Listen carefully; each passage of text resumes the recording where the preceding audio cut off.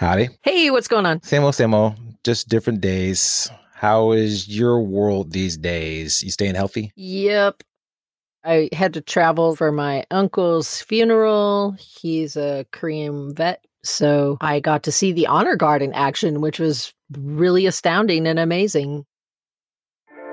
At Purple Noodle Marketing, we can find the perfect plan for you. Want to grow? Call us today at 612-208-2812 to speak to our cannabis growth specialist.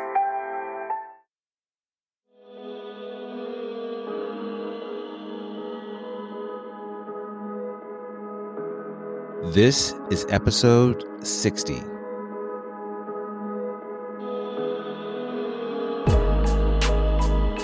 Hey, this is Alvin again.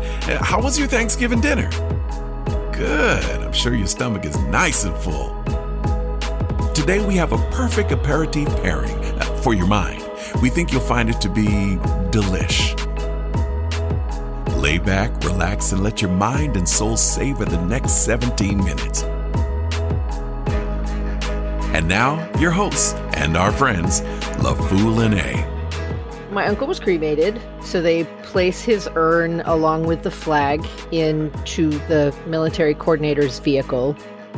We all had to line up in a cortege line, and then we're brought into the location. The car where his remains are is met by the two honor guards standing at attention, and off in the distance, the gentleman who ultimately will play taps is standing at attention. We all get seated. My aunt, who is going to accept the flag, is given the place of honor, and then the military conduct their honors. So they remove him and the flag from the vehicle. I don't know what kind of march step you call it, but it's all in sync and it's beautiful.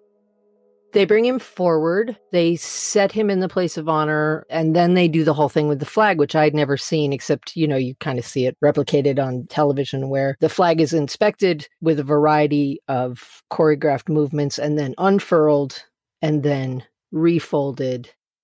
The honor guard then handed it off to a member of the family who had served in the Navy. He was the one who actually made the presentation to my aunt. It was beautiful. I'm glad you got to see that and grateful for your uncle for his service to our country. It's intense. Like, you get this sense of honor that I've never experienced before, but I haven't been around a lot of military proceedings, so perhaps that's more prevalent in that walk of life, but it was my first experience with it. Yeah, the military takes it very seriously. All the branches do color guard ceremonies.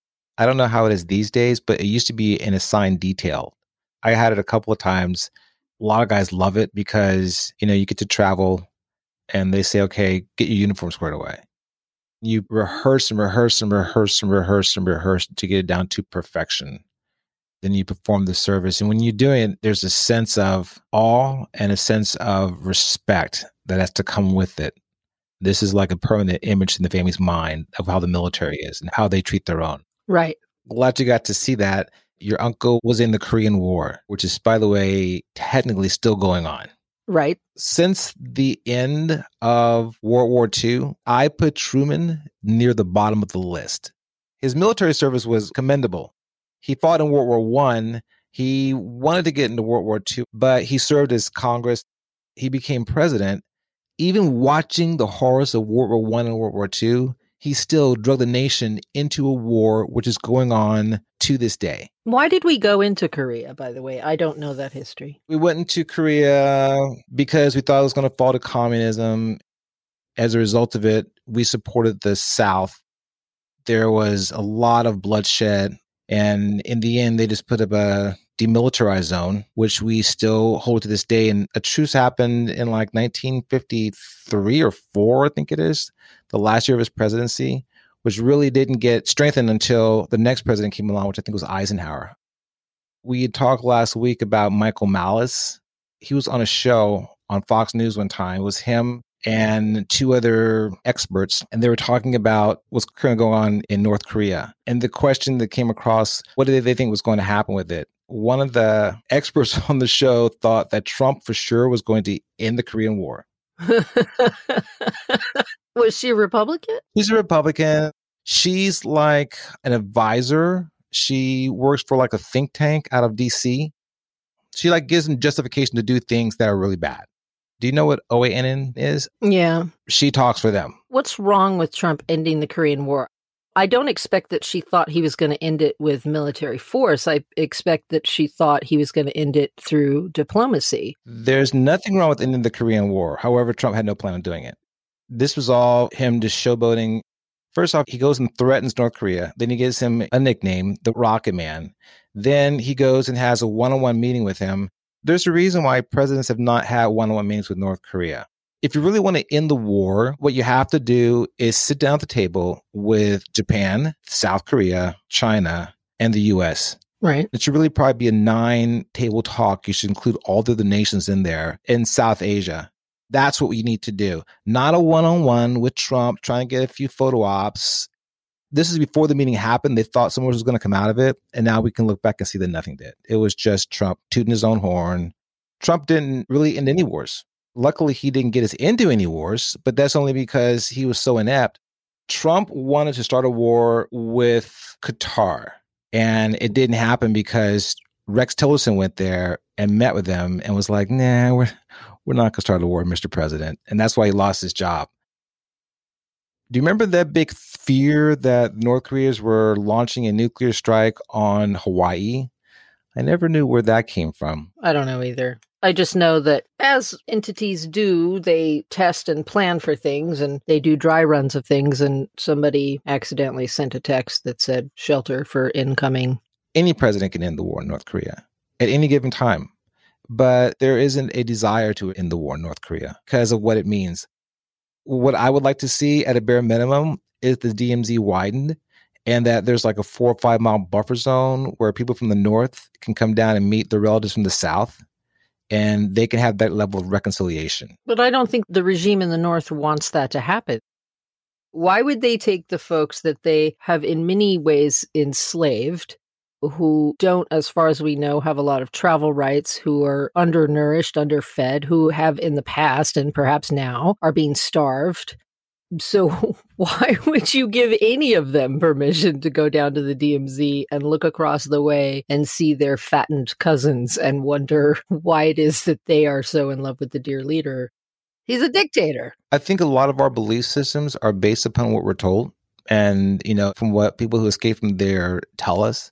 Just like with Cuba, we have a lot more contact with Cuba now. And even though Cuba has problems, the people there aren't as bad off as we like to make them out to be. So you don't think that the folks who have escaped and who have given their stories, you don't think they're completely telling the truth? I just listened to a female escapee, and I can't remember her name, and I feel really guilty about that, who described starvation. She described the murder of her father. She described being sold into sexual slavery and sent to China, I think at the age of 13, maybe. So you're going to discount that? No, I never said discount that at all. I'm saying that we in the West have a preset notion of how it is. And anything that kind of feeds into that, we accept that. A lot of what happens in North Korea is based upon the fact that we have placed 50 years of sanctions on them, just like in Cuba. The U.S. loses billions of dollars in our sanctions with Cuba.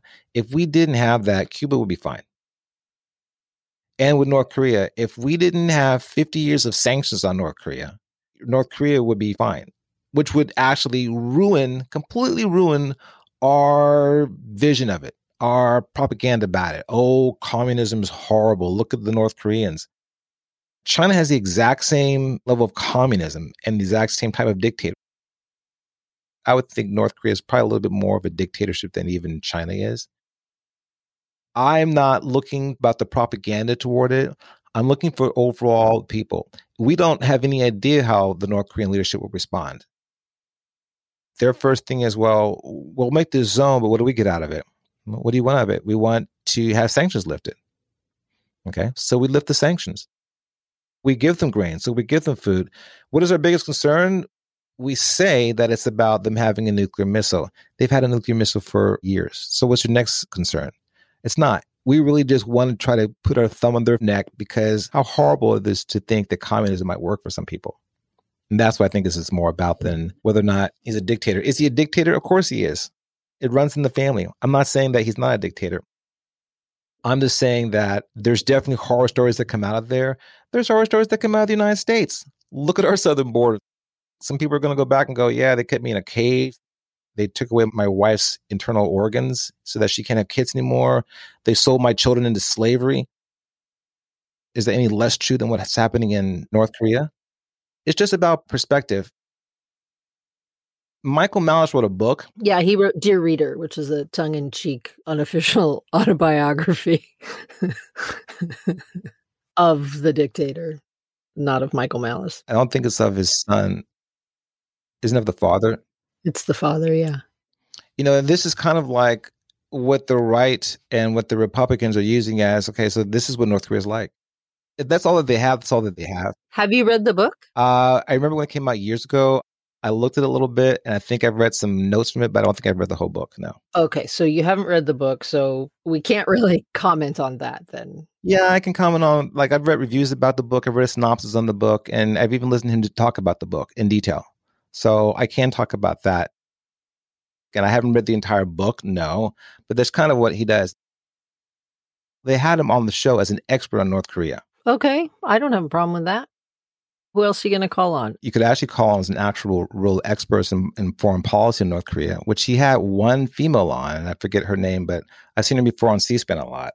She's actually more about Southwest Asia and also like Afghanistan and Iran. There's nothing wrong with Michael Malice. The book is interesting. It's talking about the propaganda that came out of there.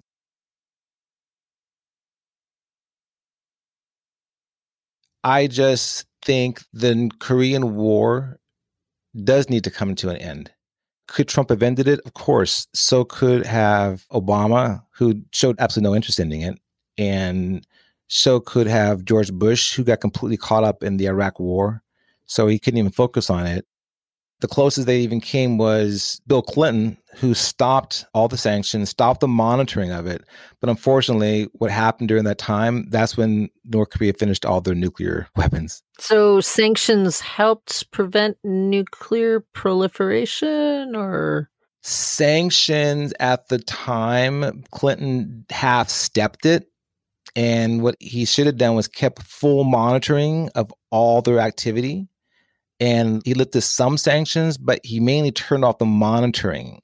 That's what they cared most about. And he agreed to that. Turned off the monitoring, that's when they built the nuclear arsenal. So Clinton should have been a lot more involved in it than he was, but he was busy doing other things. And so it was like a side project for him. No president in recent history has really taken the time to really try to fix the problem. Trump, I think, just used it for a photo op. Looking back on it now, what came out of it? Nothing. Absolutely nothing came out of it. And the question is, can Biden end the war? Yeah, but I don't think that Biden even has the time or capacity to do that right now. I think he's dealing with so many other things. So the North Korean war goes on.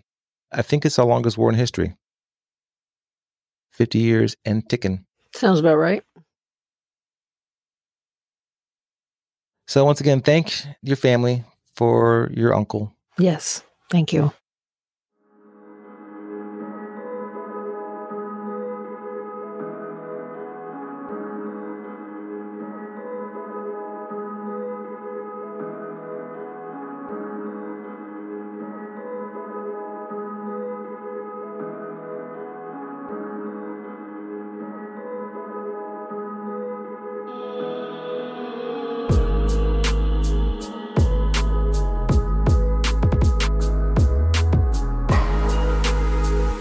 Please like us on Facebook at facebook.com/17minutespodcast.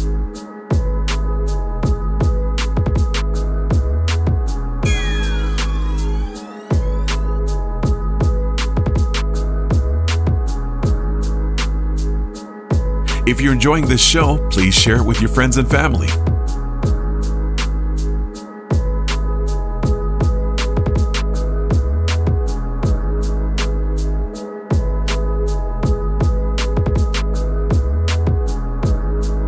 This podcast wouldn't be possible without the support of our sponsors. They're listed on our website and social media. Check them out.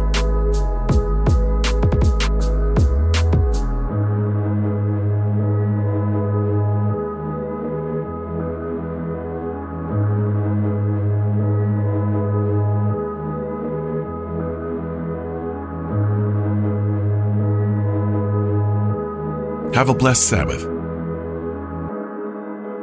Shabbat Shalom.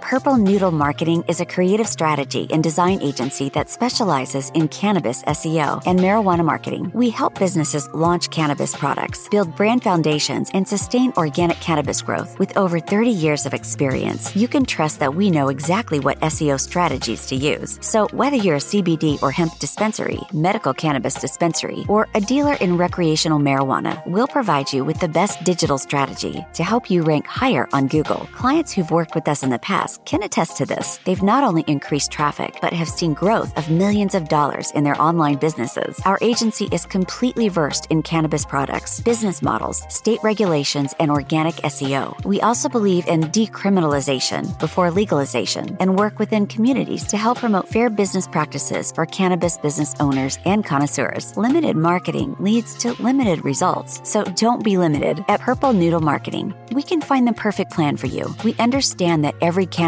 business is unique, and we have 3-tiered marketing plans that we can customize for your particular marketing needs. Want to grow? Call us today at 612-208-2812 to speak to our cannabis growth specialist. The most important thing I could say now that later may be true, the light at the end of the tunnel, may be you. Good night, everyone.